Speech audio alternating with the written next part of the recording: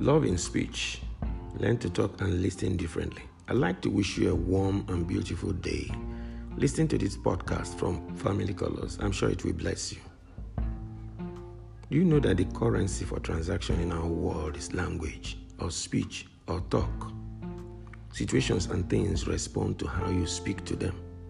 If you're good at it, it responds well to you. But if you're deficient, you get a poor result. That's how it is. You never get to change it. You just have to learn how to operate in this speech-activated horizon. So, do you know that love can be activated and sustained through speech? Hatred can also be activated and sustained through speech.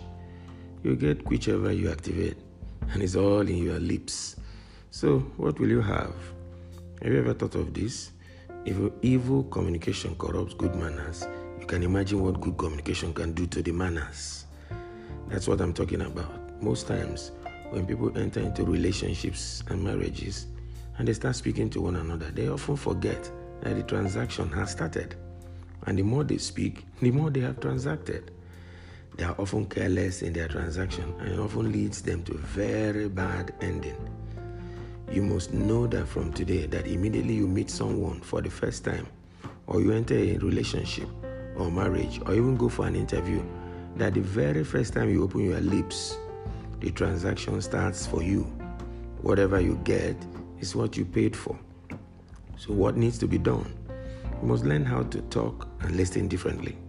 You must make up your mind to pattern your words after what you desire to have. Scripture says your words must be seasoned with grace. So just how do you season your words with grace? Buy them before you release them to your spouse or the person you're in a relationship with. That's why the teeth screens whatever comes out through the mouth. The tongue is filled with muscles.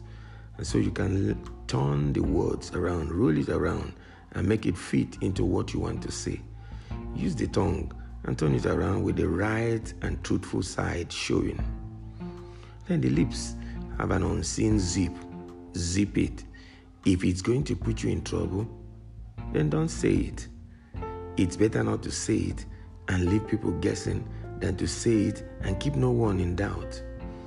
Never use your mouth to talk alone. Don't. In fact, you can't. Use your whole space and body to talk. Be very aware that you are speaking with them anyway. Sometimes we speak without realizing that we are talking with more than our mouths. Yes, that's true. Our communication is 7% what comes out through your mouth and 93% what we demonstrate. That's the one that is heard first, heard most, heard louder, heard longer. It's the one that makes the most impression. So, just how do you talk and listen differently? Decide to speak the truth.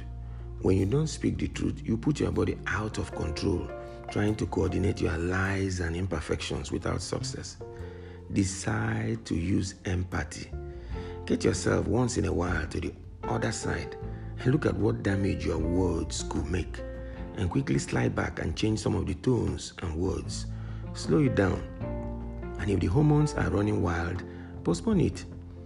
Most damages done during talking are done while looking elsewhere. So, always look into the eyeballs of that spouse you are talking to. It will bring other emotions that could control your speech.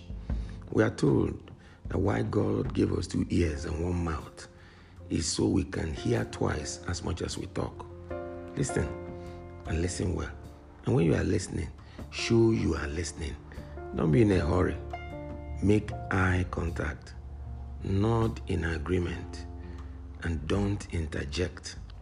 Don't think out an answer while the spouse is speaking. Wait patiently. Repeat the last words and try to reiterate what your spouse is trying to say to show you have understanding. Narrow your eyes and demonstrate you are not about to start shooting when that spouse finishes. Remember, a good listener makes a good speaker. The reverse, of course, is the case. While you are listening patiently, a new idea may come that can change the perspective to a positive one. Most spouses speaking to the other just need a listening ear and not a speaking mouth. And remember, You don't have to respond. Mere listening could have healed the whole ailment. The scripture says, love's ways are ever fair, and it takes no thought about itself. When love takes over the wheels in your communication, peace, joy, and goodness become your fellow passengers. Go and do likewise. We will discuss further on this. That's Family Colors. Have a colorful marriage.